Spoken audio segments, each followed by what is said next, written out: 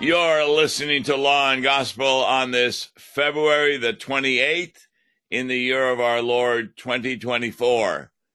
Now, normally February the 28th, well, that's the last day of February, but not this year. It's a leap year. So tomorrow is February the 29th, an additional day during leap year. But what we're going to do today is take another look at a lesson from the third Sunday in Lent, this coming Sunday. We had examined Exodus chapter 20, the Ten Commandments on Monday. Today we're going to be taking a look at 1 Corinthians chapter 1, 18 to 31. It begins, "For the word of the cross is folly to those who are perishing, but to those who are being saved, it is the power of God." What is meant by saying that the word of the cross is folly to those who are perishing? Well, there are people who think the cross, Jesus' suffering, his death, and resurrection is foolishness. They deny its power to save them from eternal destruction. Paul makes a major point of this in this letter to the Corinthians, knowing that the cross of Christ, though, is the way God saves us. In fact, Mark Smith yesterday on the hymn for the day was talking about, under "May God bestow on us his grace," the means of grace. Now that's meaning, what is the means God uses to get you to heaven? For example, what is the means that I use to get to church? Well, I drive a car. What's the means that I used to go see a movie when I was a teenager? Well, I would get money from my parents, and they'd let me go see a movie. What is the means of, well, you're hungry. How do you get filled? It's food. So the means of grace is referring to the way that you are saved. No one in the world has a proper understanding of that. I'm talking about the unbelievers, the foolish ones. They believe that if there is a way of salvation, it is by their works. That's the huge difference between law and gospel. When we examined the Ten Commandments on Monday, we discovered not only what God does not want us to do, but also what he wants us to do. But both of those are found to be lacking in our works perfectly. In fact, we do not have the right motivation to do what God wants us to do, and therefore we fail to reach his glory. God is holy, and his holiness is so far from us that there is nothing we can do to climb to it. So God climbed down to us in the person and work of Jesus Christ, and he became incarnate for the purpose of dying on the cross for our sins. That's the message of the Christian faith. Verse 19 of 1 Corinthians chapter 1 says, "For it is written, I will destroy the wisdom of the wise, and the discernment of the discerning I will thwart. Now, what God is saying there is that the wisdom of the wise that believes that we're going to be saved by our works falls short of the glory of God. Yes, not long ago on YouTube, I was taking a look at another religion, Zoroastrianism, and they were saying that is really an interesting religion. They thought that it was the first religion that spoke about only having one God. Well, the trouble is, Zoroastrianism did not occur until the 1st century BC. And Christianity, when did it begin? It did not begin with the birth of Christ. No, it began with the creation of the world and Adam and Eve. Adam and Eve were totally sinless and remained sinless until they rebelled against God. Christianity is obviously begun when they rebelled against God. Just read Genesis 3:15. God promises a Savior through the seed of Eve.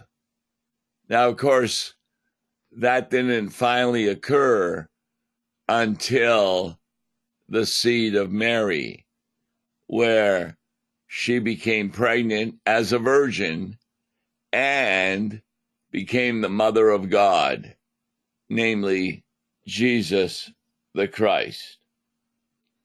So Paul continues, where is the one who is wise? Where is the scribe? Where is the debater of this age? So Zoroastrianism, you know how they believe that you're saved? Like every other religion in the world. They believe that there is a heaven and a hell. And they believe that those who do good here on earth go to heaven, and those who do bad go to hell. Now, in their religion, they think there are actually people who reach that goodness that allows them to go to heaven. But that is not true. No one of their own will. And Zoroastrianism talked about free will. But as Martin Luther says, free will is an imagination of the worldly man. They think that you can choose between good and bad. But you see, if you are an unbeliever, that means you do not have faith. And therefore you do not have the proper motivation in doing good works. You may do good works outwardly, but it's always for a selfish reason. I mean, how many times do you hear people in the world say, oh, I can do this good work, but what is in it for me? That's what they're looking at. I saw a really interesting statement recently about dogs. Hadn't really thought about that. But what it said was this: a dog is one of the only creatures in creation that loves you more than it loves itself. And those of us who have had dogs, I had an Alaskan Malamute. Boy, when I came home, he'd be jumping up and down. He had great joy, and he'd be running to me all the time. he was a good friend. Yes. Well, that's how we are to be towards our neighbor. We should love them more than we love ourselves. But that is not what the wise or the scribes or the debaters of this age think. Paul asks this question: has not God made foolish the wisdom of the world?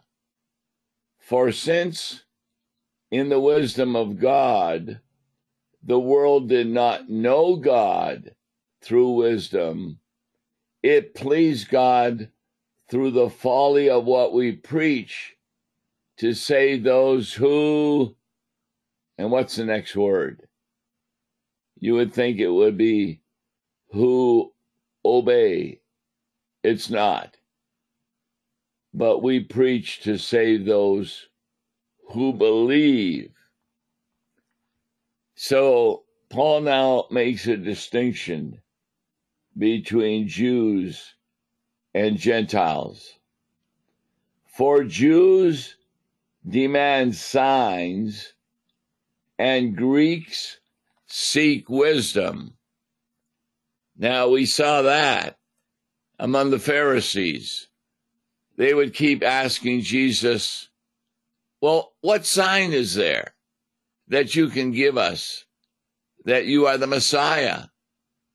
And remember the sign he gave them? As Jonah was in the belly of the fish for 3 days, so also the Son of Man will be in the grave of the earth for 3 days. But as Jonah also was spit up onto the beach from the fish that swallowed him, so also Christ will be raised from the dead. They did not recognize that as a sign. Even when Jesus rose from the dead, they thought it was a trick of the devil. And Greeks seek wisdom. That's when Paul went to the Agora in Greece, and they were very interested in the words that God was saying, or that Paul was saying about God, because they loved philosophy.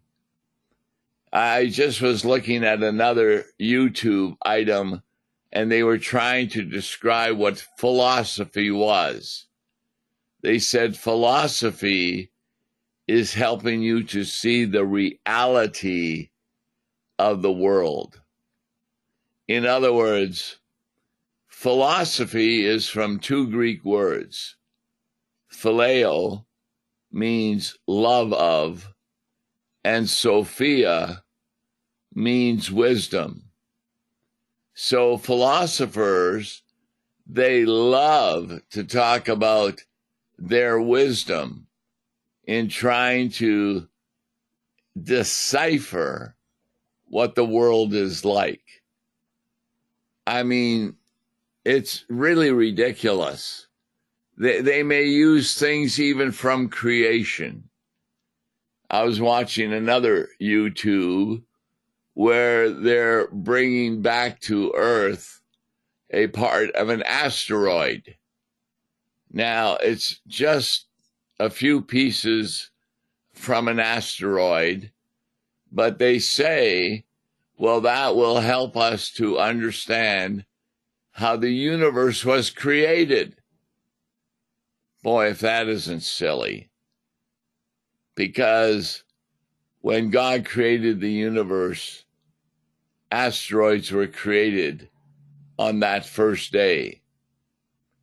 There were asteroids even during the time of Adam and Eve, and they did not turn into the earth.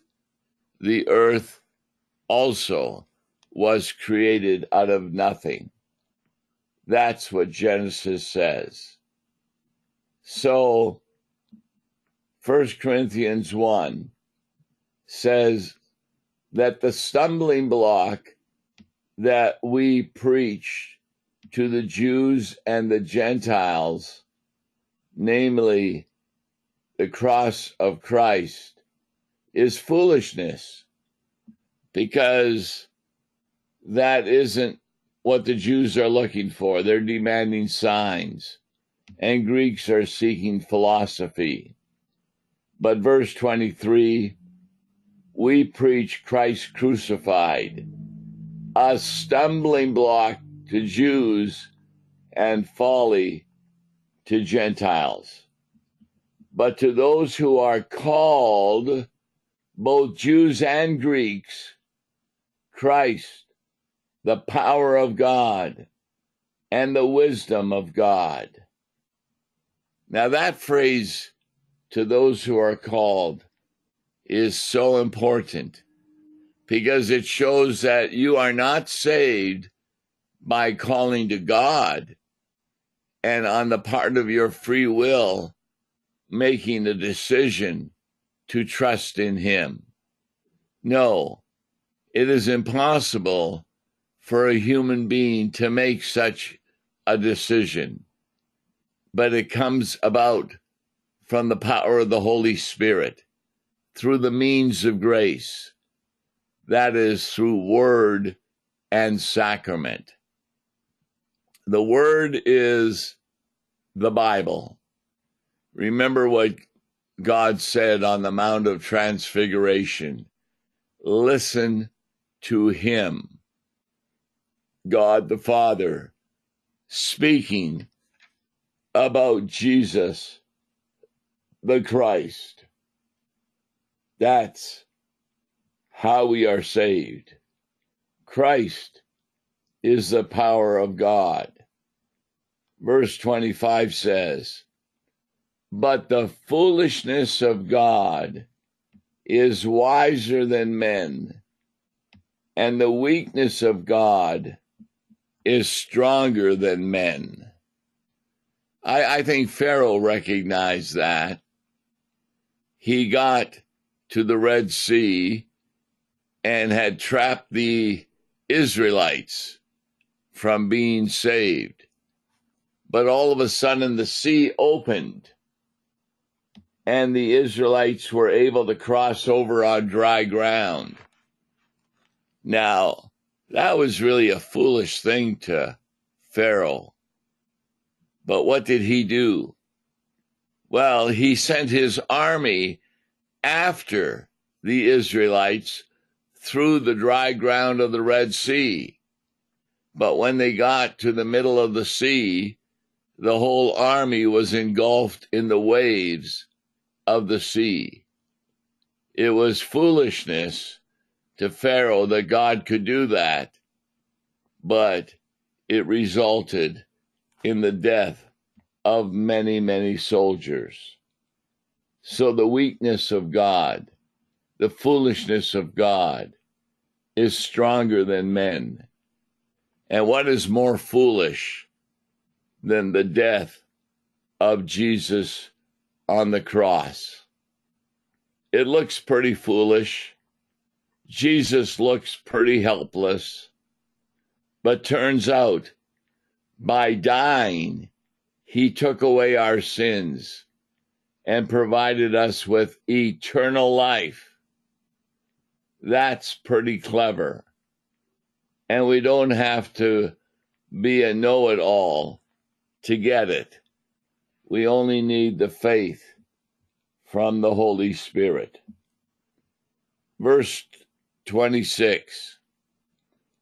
For consider your calling, brothers. Not many of you were wise according to worldly standards. Not many were powerful. Not many were of noble birth. But God chose those, and chose what is foolish in the world to shame the wise. God chose what is weak in the world to shame the strong. God chose what is low and despised in the world, even things that are not, to bring to nothing things that are.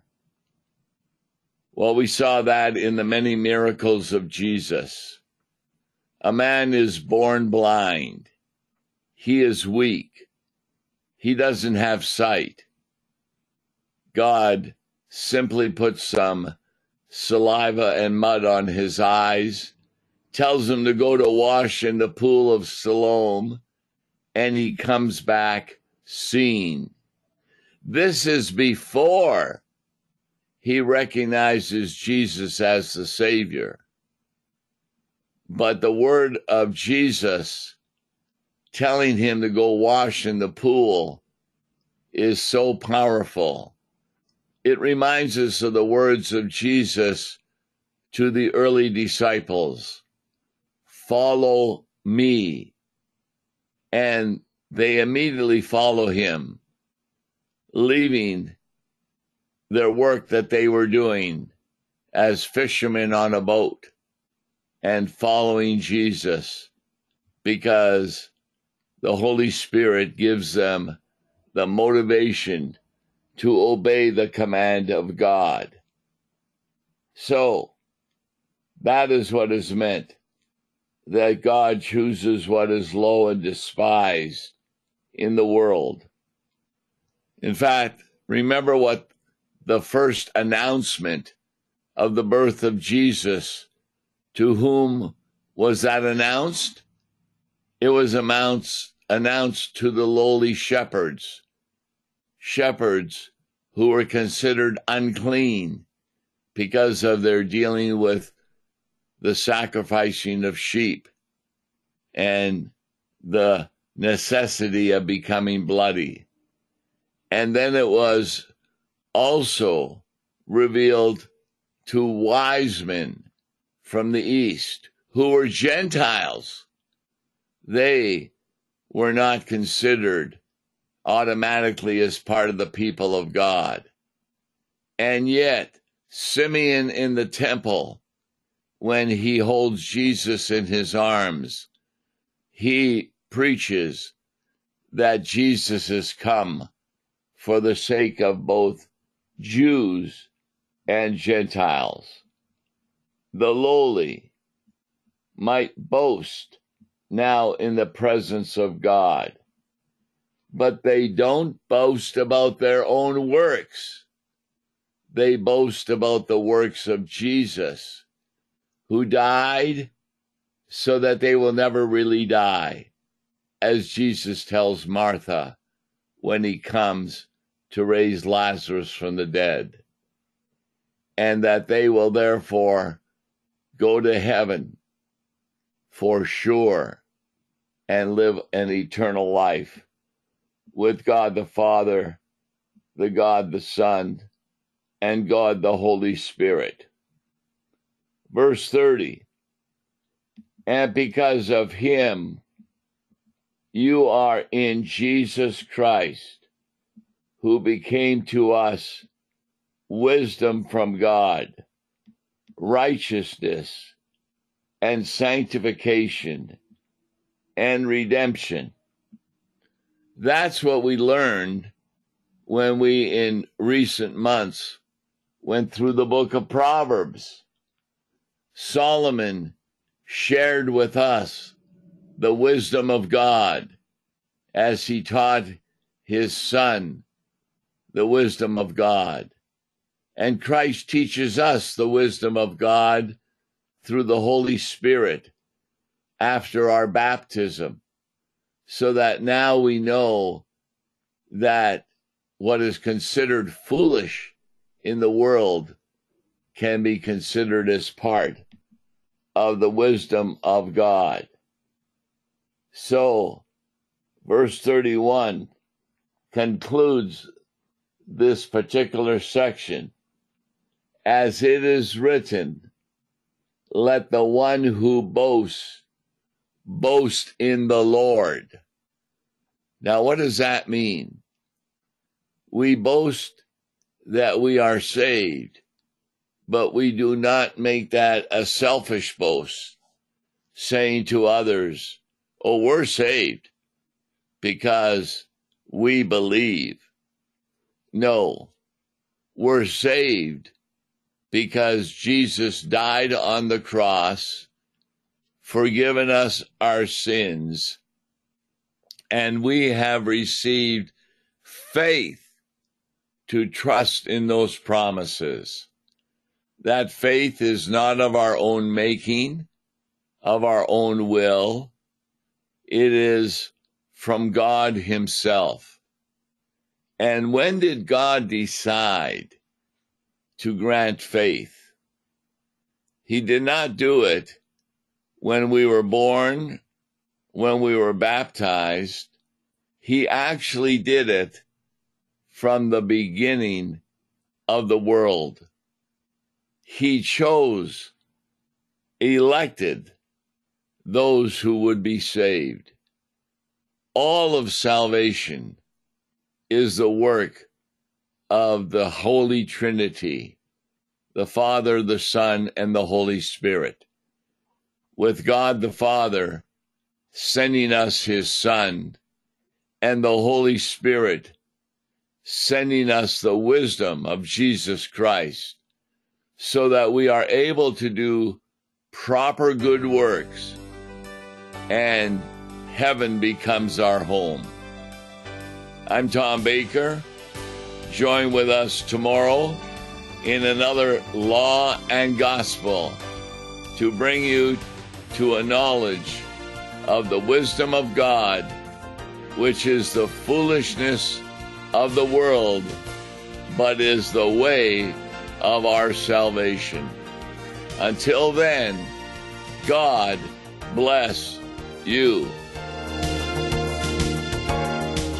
Listen to Law and Gospel each weekday morning at 9:30 on KFUO. For a tax-deductible gift to Law and Gospel, please make your check out to Law and Gospel and mail to Law and Gospel, P.O. Box 28910, St. Louis, Missouri 63132, or call toll-free 1-877-267-1962.